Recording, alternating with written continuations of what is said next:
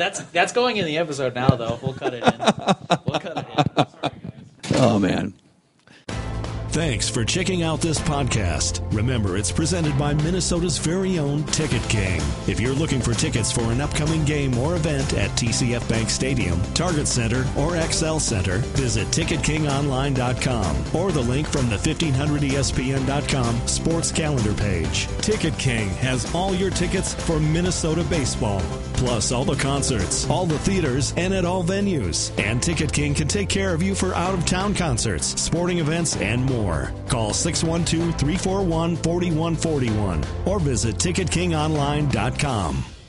I can't tell you how much I enjoyed saying touch 'em all. Way back and done! Touch 'em all, Joe Mauer! And now these guys are making it relevant to this year's Twins. It's a beautiful day for a ball game. Now, our two resident hardball nerds will attempt to touch them all on the week's news surrounding the Twins in MLB. Play ball! I didn't know they still had a team. That's baseball. Here's Phil Mackey and Derek Wetmore.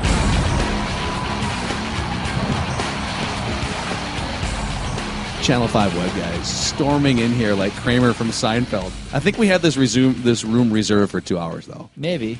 I guess that memo was not sent out. No, actually, the Twins have been so bad this year that the room we reserved 2 months ago is no longer in operation. It said people talking about the Twins in this room for the next 2 hours, so people naturally assume, oh, well, that's done, right? When did the Twins season get over? Let's start with the trade. There was 3 trades since the last time I believe, right? Eduardo Nunez was traded after our last episode. You are correct, sir. I didn't black out. We didn't do a full episode on Eduardo Nunez trade, and I missed that last week, did I? Yeah, you don't remember stumbling over the Adalberto? Trying to pronounce Mejia's first name? Bert Mejia is what we're going with. When I went on your radio show and you were calling him Bert already for short because it was easier. Judd wants to call him Al. I want to call him Bert. I think right. Bert Mejia sounds more like a pitcher. Well, a pitcher from the 80s. It sounds like Bert Blalock. Yeah, I was going to say he probably cares a lot about complete games and not much else. And wins. And reliever wins. Sure, wins and loss records. Ricky Nolasco and Alex Meyer for Hector Santiago, and I believe we're pronouncing it Alan Buzenitz. Yeah, I think Buzenitz is correct. Alan Buzenitz. So the money is basically a wash. This is what they call a cash-neutral trade. The Twins are going to pay for Ricky Nolasco the rest of this year. The Angels are going to pay for Hector Santiago the rest of this year. Santiago makes a couple $1 million the rest of this year. Nolasco makes like $4.5 or something. And then the Twins throw in $4 million next year just to balance it out so the money's more equal. I look at it this way. If the money's a wash and if the prospects are both flameouts, they're both in their mid-20s and they're both sort of flamethrowers that haven't figured it out yet, I'd rather have Hector Santiago for the next year and a half than Ricky Nolasco. So just on that level right there, and then you can maybe spin Santiago off next trade deadline if you're not in contention. So, I mean, it's not like a home run trade for the Twins, but it's a creative way to get rid of a guy that you didn't want in Ricky Nolasco. And I guess it's sort of a change of scenery prospect swap. 2 comments on that. I hope I'm not sort of tipping my hand here with this. I liked all 3 trades for the Twins. I like this one because you're getting rid of Nolasco.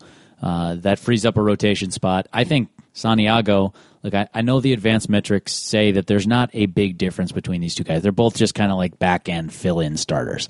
I think Santiago's a better pitcher than Nolasco, flat out. And so you're upgrading your rotation, and for that upgrade, all you have to pay is the $4 million to make the cash work and swapping prospects that you don't like.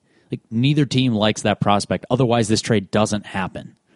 I find it funny that Rob Antony was insisting that the Angels were apparently saying, yeah, we need a reliever who's close to big league ready.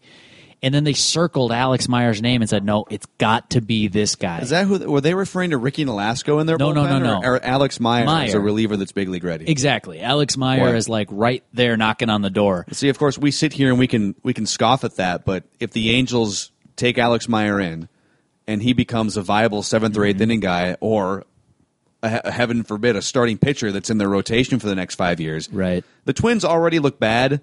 Taking the 2 guys, the biggest free agent signing at the time in franchise history, and one of the most prominent pitching prospects they've ever traded for, and including them in the same deal and waving a white flag as on a both. throwaway. Yeah. So it's like it is weird praising Rob Antony for this deal in particular because he was the second guy in line in a front office that brought the team to where they are now over the last 6 years and played a large role, I would assume, behind the scenes in bringing in Ricky Nolasco and Alex Meyer. So it's on one hand, you're praising him for making a good move here, but at the same time, he was very influential in the crafting of the roster that has lost more games than anyone but the Astros the last 6 years. The counterfactual. We know what has happened up to this date. We cannot know what might have otherwise happened if circumstances were different. If Rob Antony was GM, does the contract for Nolasco happen? Does the span for Alex Meyer trade happen? We can speculate, but we can't know. So I'm grading him only on what we for sure know, and that is that he traded two pieces that I wouldn't want on my 40-man roster and got something possibly of value back.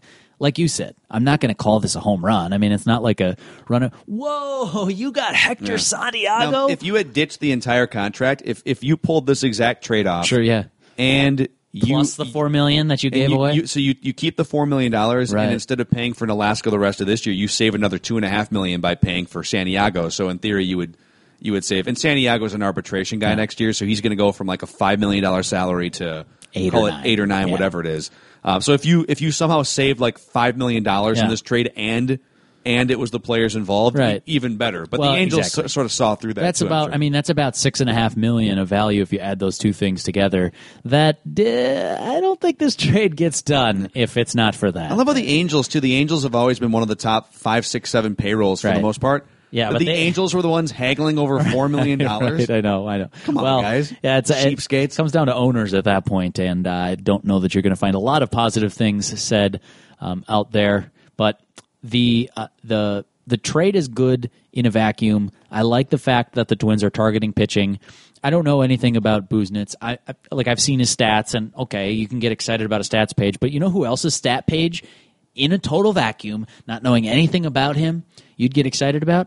Alex Meyer. Up until like last year. Sure. Yeah. 99-mile-an-hour fastball, big breaking ball, gets rave reviews from scouts. He's a little tall. He's 6'9". He struggles to repeat his delivery. These some things, but you can work with this former BA top 100 prospect. And I'm like, I know. I've heard it all. I've seen it. In fact, I mentioned a minute ago that Meyer was potentially knocking on the door of the major leagues. Well, to knock on that door, he would need to use his left arm because he's had so many shoulder ailments this year that would scare me away, frankly, if I was the Angels. He has not pitched since he was demoted from the Twins in May, right? Not to my knowledge. Unless he's done a couple rehab things down in they had him thrown on the side for a little bit, and they were trying to get him back into Rochester's bullpen. They were trying to get him throwing the ability to throw from flat ground and pitch on a mound in a game is different. And so he'd get kind of up to that point, right? It was like Glenn Perkins. He could get up to that point, and then it was like, you go on a mound. Nope, that's all she wrote. Two things about this. The Angels are taking a gamble on Meyer. And secondly, like you just mentioned, what if he goes to the Angels and actually realizes the potential he's had? And it's just the Twins' framework. It's the Twins' environment. It's their minor league system that's been holding him back. That's a pretty damning indictment of the entire system if that's the case. So a couple things off that. I think the best analogy I can come up with for both Alan Buznitz and for Alex Meyer, they're both driving Ferraris, but neither one of them can see over the steering wheel, and neither one of them knows how to drive a stick shift. That they're both throwing almost 100 miles an hour with movement. They both have high strikeout totals, but they can't control their command. Yeah. They don't know where all the buttons are. You look at them on paper, and you look at them as developmental guys a few years ago. And let's keep in mind, Meyer's like 26 or 27 years old now, too. He's a bust. Once you get to be that age, and you're really nowhere near being a serviceable major leaguer, you're a bust unless you prove otherwise. Right. A bust for now kind of thing. Yeah. Well, he's a bust unless he's a late bloomer in some way. Do you drive stick? Have you driven stick? I drove stick a few times. My dad used to drive a stick shift when I was first learning how to drive. Sure. And I drove it much like Alan Buznitz and Alex Meyer pitch in a major league game. Just stall. So that was super nervous. Really don't have all my faculties about me. You're really praying to God you don't have to stop on an incline at a stoplight. Which is a problem if you're a pitcher, by the way, because you're always on an incline. Okay. Meyer kept falling back off the mound. I was going to say that. You don't want to drive a stick in Duluth if you've never driven it before. So my thought is that just the metaphor only falls apart in that you're not going to get up to 100 in that Ferrari if you don't know how to shift from second to third gear. And like I said, I don't know enough about Buznitz. Maybe he's quote unquote damaged goods kind of prospect too. I just like the fact overall that the Twins clearly, very clearly, they can say whatever they want about other trades they were targeting, all that stuff.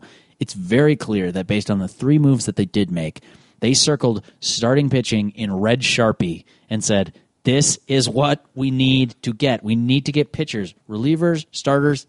It's all good. We need more of it, especially at the high end of the minor leagues. How much more likely would it have been to just be like, okay, yeah, we'll deal Brandon Kinsler, and we'll be willing to take an A-ball lottery ticket back. Maybe there's a team out there that wanted that. Or Kurt Suzuki. You could go get 2 A-ballers for Kurt Suzuki, I'm guessing. Yeah. And are either one of them going to reach the majors? I don't. Maybe not. But who is the guy? Was it? You're going to have to correct me if I'm wrong on this. J.C. Romero, when they flipped him, was it to Anaheim? And is that the Alexi Casilla trade? I believe. Wow. So Alexi Casilla and J.C. Romero played on the same teams. How about Juan Rincon? Was it when they dealt him up? I thought Romero went to Philly. I don't remember who they got in return. So this was before I covered baseball, and I'm kind of just trying to remember the details of it. But anyway, you'd go trade for an A-ball Alexi Casilla. And Casilla made the big leagues. Okay, great. So that's basically a win in that department. I give the Twins credit for being willing to take guys like Mejia, for example, that have probably a lower ceiling. I mean, they're not being raved about as a top 10 prospect. In fact, I've seen a couple prospect lists. Mejia, the guy that came back from the Giants in the Eduardo Nunez trade, he's not a top 10 Twins prospect right now. But that's fine. It's a deep farm system. But you're not going to get that for Eduardo Nunez exactly. anyways. And that's my point, is I'm giving them credit for taking someone who's close and who has a chance to contribute, heck, as early as this September.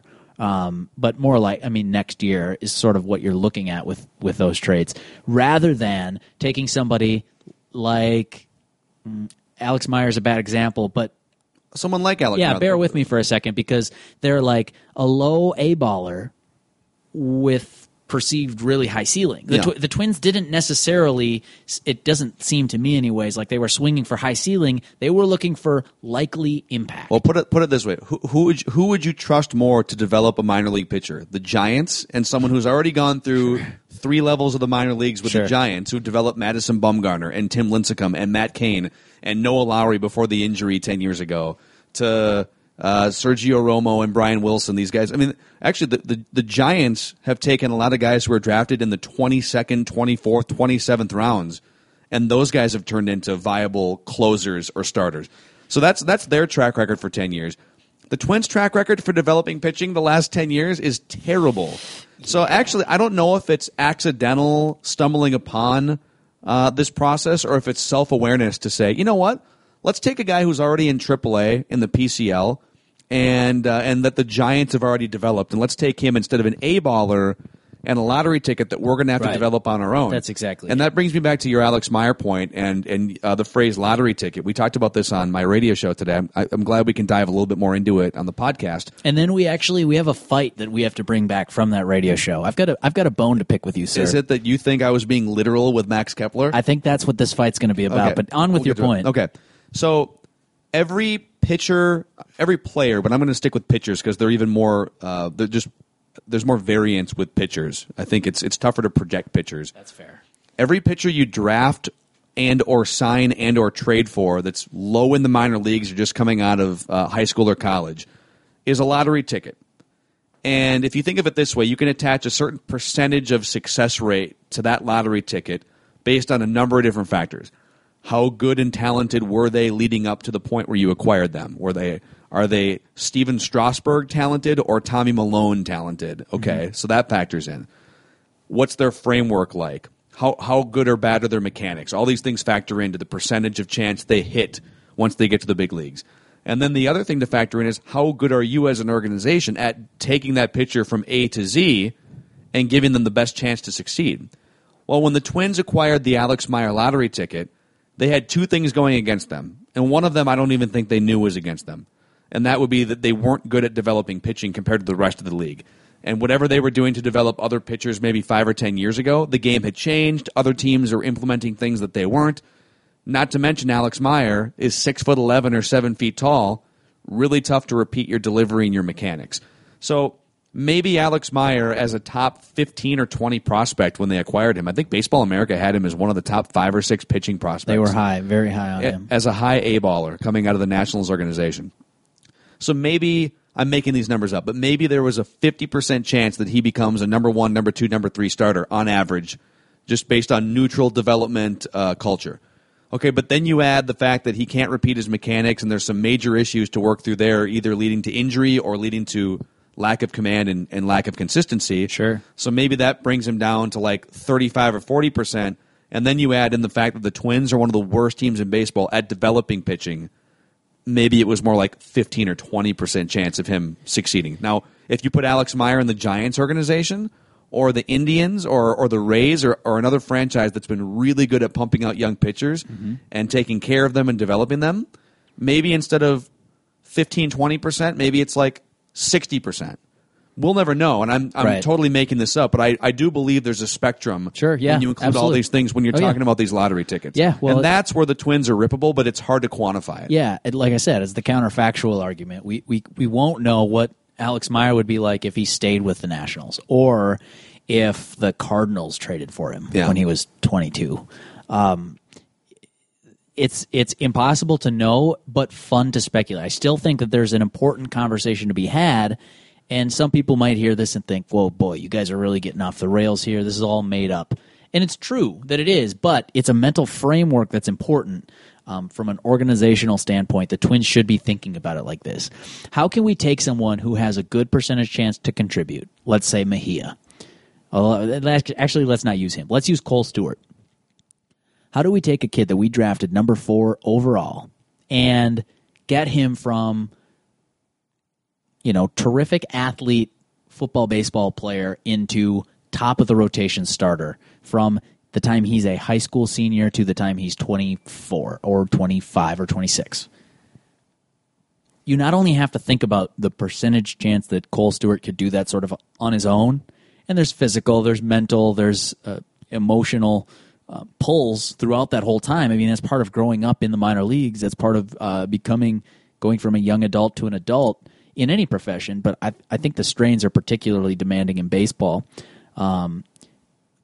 But then there's also that, okay, if he was let's say the day that the Twins drafted him, he was a 65% chance to be a stud, and like a 10% chance to be a guy, and the rest is that he is a bust or won't contribute in any meaningful way. Of course, that would be a disappointment for a number 4 overall pick. So then you figure out those percentages, and then the Twins' job for the next 5 years after you draft him is how do you maximize that 65%? How can you make small tweaks and changes or implement different strategies that takes that from a 65% chance to even a 67, 68% chance Yes. or 72%? These aren't huge gaps, but if you do that across 100 prospects and then you do that over, 20 years for the life of a front office regime, okay, well, those incremental percentage chances are going to pay off in the form of 2 or 3 or more high-quality major leaguers that might not have made it in another organization. Yeah, and it might be that each individual thing wouldn't move the needle, but all of them added up. And I'm talking about everything from nutrition to workout programs to communication and buy-in between players and coaches and front office and relationships. And there's all these different factors you can consider. And maybe each one of them individually is worth a half percentage point of likeliness to succeed. And if you can add them all up, maybe you can get a player from 60% to 73% or something. But that over the course of 50 different pitchers and 20 different years, you might be talking about those extra 3 or 4 stud pitchers or guys who help you in the bullpen to win a World Series. You come from a poker background. I come from a little bit more of a blackjack background. Those small percentages don't sound big just on their own. If you say, 60 to up to a 73% chance, most people will be like, wow, 60, 70, what's the difference? In blackjack, 0.5% is a huge swing. Poker, similar deal. You're calculating your pot odds. It matters a lot if you've got a 9-1 chance to win this hand or an 11-1. Like, these are huge. And there's various things, like in poker. I don't want to bore people with poker, but there's various things you can do where if you trace back a hand, and people would, so you start when there's a bunch of money in the pot at the end, and you might ask someone, well, why did you put that X amount of dollars in the pot? Well, because I was pot committed. I had already played this deep into the hand. Okay, well, why did you make this decision halfway through the hand? And it always traces back to sort of the core, which is, why did you play that hand? Right. If you hadn't played that hand to begin with, or if you hadn't done that thing, if you had a plan going into the game or a plan going into the hand, you might have prevented yourself from losing something that you never should have been in. Like, you never should have lost money in that hand because you should have folded beforehand. So basically, I think the if Twins I hear never you, should have drafted Alex Meyer. Just going to ask. I think if I'm hearing you correctly, the Twins shouldn't draft pitchers. They shouldn't trade for pitchers, nor should they ever sign for pitchers because it just never seems to work out. Well, actually, they're pot committed. They do play baseball. In this Rob Antony conversation, I'm on the record. I'm with you. I agree. All 3 trades he made were good trades. It sounds like he wanted to make a couple more, but there just wasn't a market for Kurt Suzuki, who they could still trade in August. I think they wind up unloading him in August. He'll pass through waivers, or someone will claim him, and they'll swing a deal. They might even trade Tommy Malone before the end of August too. But he's in a really interesting position. There was a non-zero but less than 5% chance of him getting the interim tag ripped off. Non-zero. In OTU before the trade deadline. I think his work leading up to the trade deadline makes you trust him a little bit more, and that, okay, you were creative here in a couple ways. You did a couple things. You got some good value back, and so let's go from 5% chance to 7% chance, whatever it is. We're doing a lot of percentages on this show, and I like it. Like, oh, man, I'm so bored of this crap. Right. If you want the job and you're Rob Antony, you want the interim tag ripped off you, you have no choice but when you go talk to Jim Pohlad and Dave St. Peter, if the search firm talks to you, whoever talks to you, you have to throw Terry Ryan under the bus. Yeah, the only way, and not as a human, I don't think you have to throw him under the bus. He's a terrible guy. But look, I undid 2 of his mistakes. Here are the mistakes he made that I either advocated against in the moment, and he just didn't listen to me, or B, saw something but didn't feel like it was my place to speak up because this is Terry's team and ultimately he makes the final decisions, and 3 of his other yes men were in his ear sort of against me as well. The only way I would ever consider hiring Rob Antony is if he went through the entire process that the other, let's say, 5 qualified outside candidates go through. If he goes through the same process as Ben Cherington and Alex Anthopoulos and whoever else, as if he's an outside candidate, but was able to tell you very definitively the 5 different things he would have done differently, sure, and in that moment was advocating to do differently. Sure. Otherwise, you're just hiring a protege of the guy you let go, right? Yeah. It wouldn't make sense logically. Yep. I think we're pretty much on the same page there. I do want to get to the rest of the trades, and I also want to talk about our Max Kepler beef. 2 things before we do that. First, I looked up the Alexi Casilla trade. It was J.C. Romero, wow, straight up. So Romero went to where? Philly? The Angels, I think, right? Yeah, Anaheim Angels, 2003. I'm wrong a lot. Interesting. Okay. I'm wrong like pretty much all the time. I was way wrong on that. So in times when I'm actually right and the blind squirrel finds a nut, which, by the way, I've never understood that phrase because squirrels actually use their keen sense of smell to find nuts. So like a blind squirrel would have no trouble. So it should be like the squirrel that has a clothespin over its nose. Yeah, nut, yeah, right? like the deviated septum squirrel still finds a nut every once in a while. Yeah. So just to for factual, in the essence of clarity, yes, I happen to be right about that one trade. Secondly, because I'm right so often on trades like this, listeners of the Touch 'Em All podcast, I think you'll want to be on the mailing list. That's right. I started an email list, 5 thoughts. Every time I write a column, I send it out to everyone who's on that list. If you're still listening to a podcast after the trade deadline for this team, it means you like baseball. It means you'll want to be on this list. Go to any of my columns, put your email in there, and I will do all of the rest. You'll get all of those. Back to the show. Shill. I know. I don't apologize for it. Actually, I kind of do. I feel a little bad. But here we are. We talked in depth about the Nolasco trade, and that's the one that's kind of like surface level most interesting to me because it was the biggest move. I kind of want to breeze over the Fernando Abad trade. I think it turned into a great signing this winter. The Twins took a minor league flyer on him. He turned out to be great for 2.5 months, and then they spun those numbers. He's like 30. You get a 25-year-old in Pat Light who throws 100 miles an hour. See what happens. Another lottery ticket, but we'll see. Figure out what the percentage chance that he's a contributor. I think that's non-zero too. And Pat Light, by the way, has to get in line behind the other hard-throwing strikeout pitchers that the Twins have added to their system over the past 3 years. Trevor May, Ryan Presley, Michael Tonkin, JT Shagwa, Nick Birdie, Pat Light. There's a clear pattern here. There's a trend. These pitchers didn't exist in the Twins minor leagues 10 years ago. Remember when Juan Murillo was such a big thing? Oh my he gosh, threw hard? Juan Murillo. Yeah. And so that's a from the Rockies, right? It's a bit of a cautionary tale. Who did they give up for Juan Murillo? I'm trying to remember. Or was what he? trade He that might have been a was. waiver claim. I think he was a waiver claim. I wish I remembered. But, Juan Murillo. Okay, so here's two things that I can say. This is why Juan Murillo is important. One, in the past, he used to be a novelty in this organization. Whoa!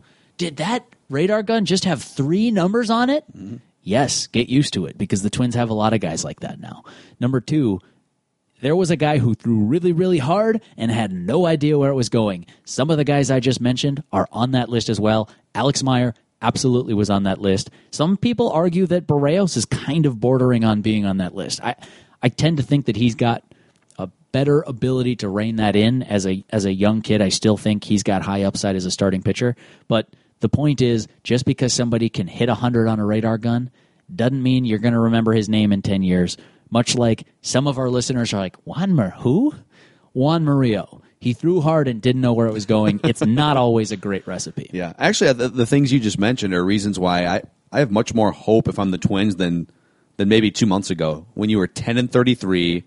Well, they're playing better baseball for starters. They're playing about 500 baseball since they were 10-33, which is a decent consolation prize. Hey, it's not a complete train wreck anymore. You've got this thing at least on a competitive path. Max Kepler, at the time of this recording, just hit 3 bombs last night. He might hit 4 tonight. Who knows? He's absurd.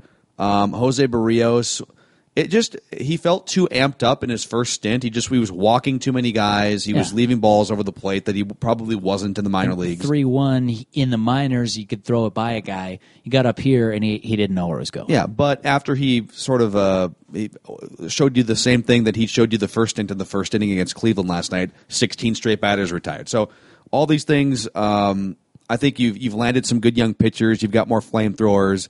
Things are going a little bit more in the right direction.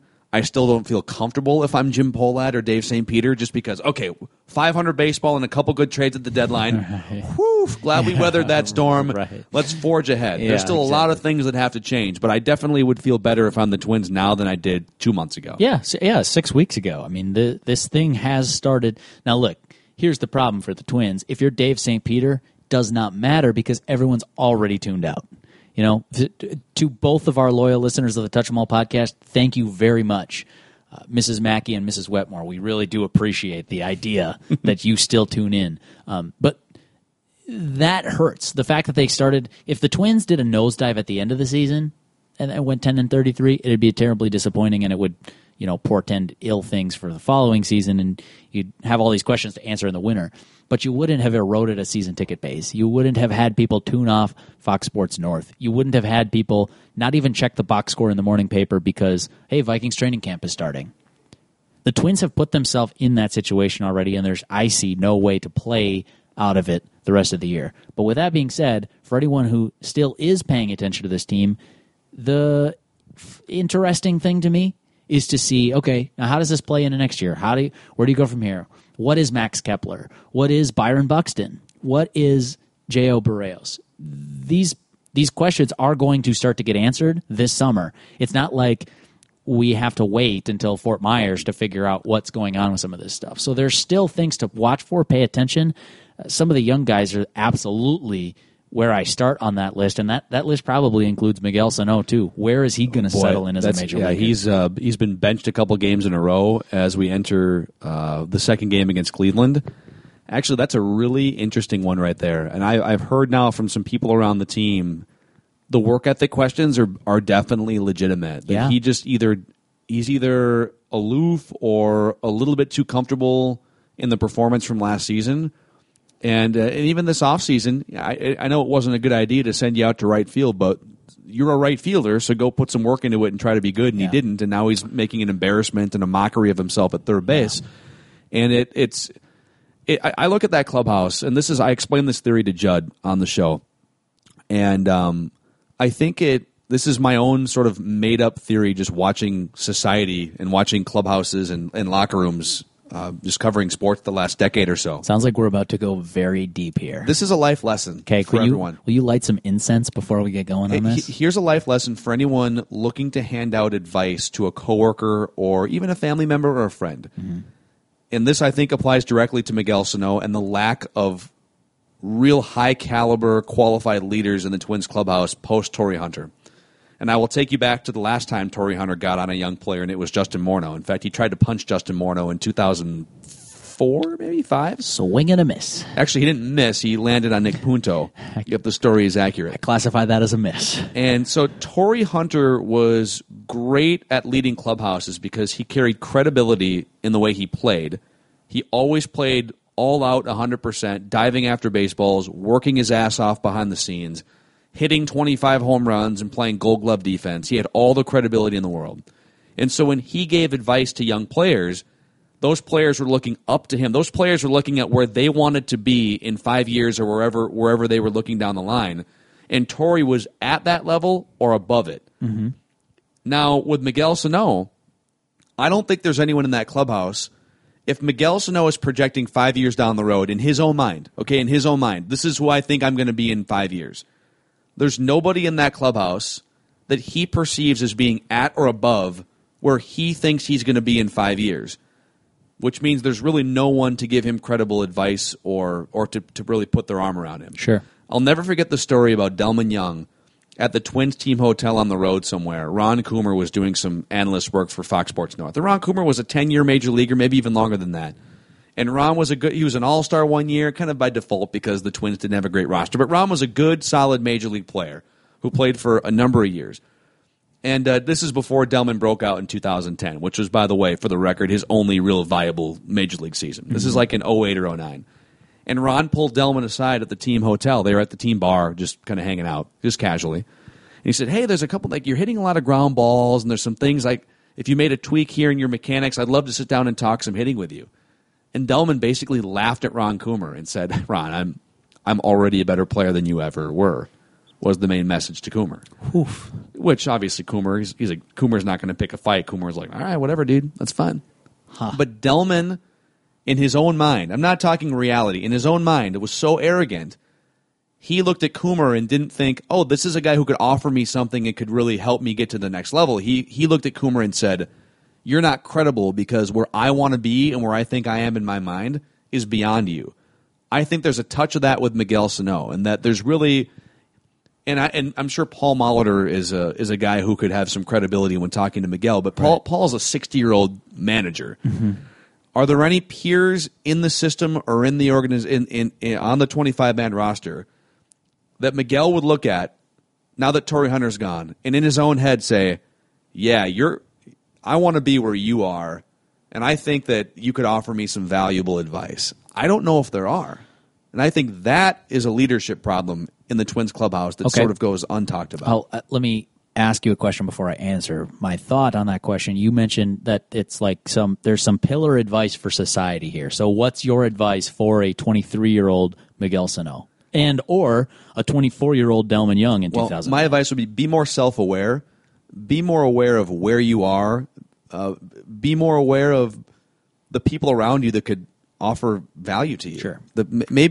If you're Delman Young, maybe Ron Coomer isn't as good as you want to be, but maybe Ron Coomer has a couple things that he could teach you. And maybe if you're being self-aware, maybe he's right about a couple things. Yeah. If you're Miguel Sano, maybe there's value out there to be had. There's people that can offer you things, and there's people that could maybe teach you some things about third base or being a better hitter in certain counts to cut down on the strikeouts. And I just don't get the sense talking to people around the organization that he's all in. I think he's relying too much on talent, and that's only going to get him to a certain point. Fair, I think. My read on the situation. And I'll answer your question, and then I just want to move on because I don't want to have an argument about this. But I do think Miguel Sano and his close friends on the team do see that in Joe Mauer. Think whatever you want about him, break him down any which way you want to. The analytics, I get it. But I think that a lot of people in that sort of age group that Sano's in looks to Joe Mauer and says, because think about it, when they were coming up and sort of like really becoming invested in this dream of being a pro baseball player, he was one of the best players in the world. But Joe's always the introverted guy who he's doesn't. Not going to hug him and say, "Hey, this is what you need to know," or lace into him. Sure, I'm not saying you have to punch a guy in the face like Torrey was trying to do, but it's not going to happen. Can you light into someone and say, "Hey, there needs to be a come to Jesus conversation here. Do you want to just sort of coast through and be a decent player who's a hack at third base, or do you want to be one of the greatest hitters of our generation? Because you're talented enough to be Miguel Cabrera or to be Paul Goldschmidt, one of the great hitters of our 10-year period." Sure. We can I want to say one thing and then we just hash out our Kepler argument quickly. Sure. 2 listeners of the podcast. If you don't remember this column, go back and read it now. Pat Royce penned in spring training about how, yes, the Twins probably, I think this was the essence of it. Pat and I have talked about it since. So I hope I'm not miscasting what he wrote, but a lot of people, especially in the, I heard a lot of listeners of ours on the podcast, a lot of our friends on Twitter being like, Pat, what does Pat know? He's so wrong on this to blame Sano. Go back and read the column where it basically says that the Twins do best by him by moving him to right field. Maybe not. The Twins probably deserve some blame here, but Miguel Sano also deserves some blame. Go back and read that column. I wouldn't have if I was line editing that, I wouldn't have taken out anything. I know it caught a lot of heat, especially locally and even more so nationally, because the perception was, well, he's being racist and calling Miguel Sano a lazy player. I got news for you. It had nothing to do with that. It had everything to do with Pat being down there for 6 weeks, recognizing the level of work that other players put in versus the, supposed superstar Miguel Sano, and sort of that attitude that exists. Listeners, go read that column by Pat Royce. I think it's eye-opening in some ways, and I do think I tend to take the optimistic view of things. I do think that if Miguel Sano has gotten to this point with basically what I would consider not even trying that hard, I think that's a sign of encouragement for Twins fans. Sure. That as soon as, assuming this light goes on for him, that, hey, if I outwork everybody else too, I am going to be a perennial all-star, the one of the great hitters like you were just mentioning. That doesn't happen by accident. No, he's no different skill-wise than a young Kevin Garnett or a Kobe Bryant. But the difference there is those guys... Obsessive. Absolutely obsessed. Kobe Bryant in the gym at 3 o'clock in the morning. And just like, even at Michael Jordan was the same way. Those guys were, every once in a while, maybe a few of these guys in the league at any given time, in any given league, are the combination of extremely talented and also work harder than everybody else around them. Sure. And that's when you get Hall of Fame caliber players. Sure. Miguel Sano, I can tell you, Miguel Sano, Manny Ramirez, guys like you might think, Manny Ramirez was a goof off. Manny Ramirez put in a ton of work behind the scenes, talking to people who were in the league and were around him when he played. So, I don't know if there's a bow to put on this conversation, but it's not the book hasn't been written on Miguel Sano, but I think we've reached a crossroads here a little bit with the hack work he's put in at third base so far, and the strikeouts that keep rising, even in situations where you got to put a bat on the ball. And if he's a first baseman, all right, fine. But that would is that what you want? Is that your destiny as a 23-year-old? You want to go from shortstop to first base within 3 years? Okay. Do you want to shrug your shoulders and say, that's fine, I'll be a first baseman DH? Then that's fine. And then if that's your route, then, hey, man, who am I to say? But if you really want to put in the work, if you want to go try to be the guys that you look up to, like an Adrian Beltre, Robinson Cano, I know he really looks up to Cano. Trust me, those guys didn't get to where they are by accident. They didn't wake up one day and they're like, I'm good at hitting baseballs. No. Those guys were workout fiends too. So that's part of it. I want to hash out our Kepler thing just so that we're both on the record with our Kepler takes, #Kepler takes right now. You brought up Justin Morneau. This was on the radio show Tuesday. He reminds me of Justin Morneau for sure. Left-handed hitter. swing. I think both guys were a little bit late bloomers in terms of power too. Didn't really develop the power until they were 23-ish years old. Like the power you're seeing lately with Max Kepler, and then the power that Morneau generated when he was 23. So it turned into like an argument that was not really an argument because we were shouting at each other from the same side of the fence, right? This wasn't like a home improvement situation. Well, I said my premise was this is not a fluke. What you're seeing from Max Kepler is not a fluke. He's a stud offensive player. It's not going to be sophomore slump, Eddie Rosario, Danny Santana, Kenny Vargas. He has a great command of the strike zone. He's got great mechanics as a hitter. He's patient. He's confident. He seems to be the total package. I said, this isn't a fluke. And you said, well, he's not a 34 home run hitter. And I said, well, I'm not saying he's a 34 home run hitter. Okay. Hashtag pace. Right. Maybe he is. I don't know. I don't think so. I'm saying he's a late bloomer when it comes to power, Sure. and his ability to hit at a high level is not a fluke. I agree with that. So we're on the same team there. He's better than Danny Santana. He's better than Eddie Rosario. He's better than Kenny Vargas. Who else am I missing? I mean, Eduardo Escobar popped up for a little bit. He is a legit player. I think Max Kepler will make multiple All-Star teams. Where I disagreed was when just the Monroe comparison in terms of the power, I get it. 14 home runs in 230 at-bats or plate appearances for Kepler. That's phenomenal. Don't get me wrong. I don't think he keeps that up. He's right now hitting 250, 260 with a 330 on-base percentage and a 550 slugging. Now, I think he's a great player. I think he's going to make multiple All-Star teams. I think he's one of the best young Twins players that we've seen since that last wave that included, Meyer, Morneau, that kind of group. But I don't see him being a 550 slugger. I don't see him ever hitting 30 home runs. I think he can be a very good player. I'd rather we compare him more with somebody like, say, Torrey Hunter, just for example. Doubles with some pop. He'll probably hit 20 to 25 home runs each year. And he plays some defense. He's got a ton of value.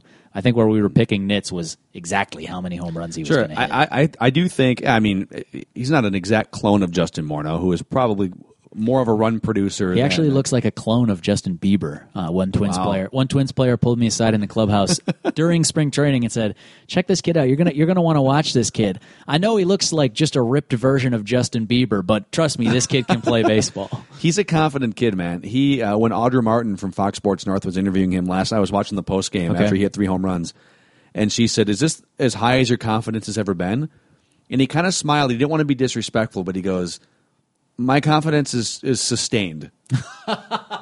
It's just sustained. That's awesome.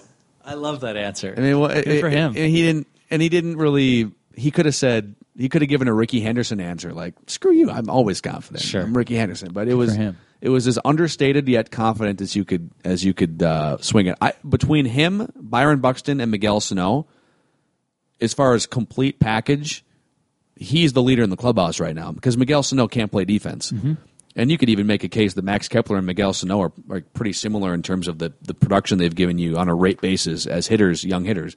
Buxton's a great defender, but hasn't figured it out worth a lick at the plate. So if I'm ranking those three right now in terms of where they're at, Kepler 1, Sano 2, and Buxton 3. That could change. That could change if Buxton has the light bulb go on. But I put him on my I would not trade list when I wrote the column for 1500ESPN.com. I've got another Kepler story, but I think we have to get into it for another podcast before we wrap this one up. But just for everyone's knowledge, the people that have asked and responded by saying that they would be interested in a live Touch 'Em All podcast, we are going to do that. We're in the process of figuring out the gear, figuring out the location, doing all that stuff. So look forward for sometime, I would guess in the next month or so. Would you say that's fair? We'll do a live Touch 'Em All podcast. Once we're done with, because you and I are both sort of moonlighting in Mankato for Vikings training camp, so probably toward the end of August or maybe early September. Or, I don't know, the State Fair's coming up too, so maybe between Mankato and State Fair. Yeah, moonlighting in Mankato, it's not actually what it sounds like. Oh, no, we bring the same equipment and we sing karaoke. It's very exciting. That's the PG version of, yes, moonlighting in Mankato.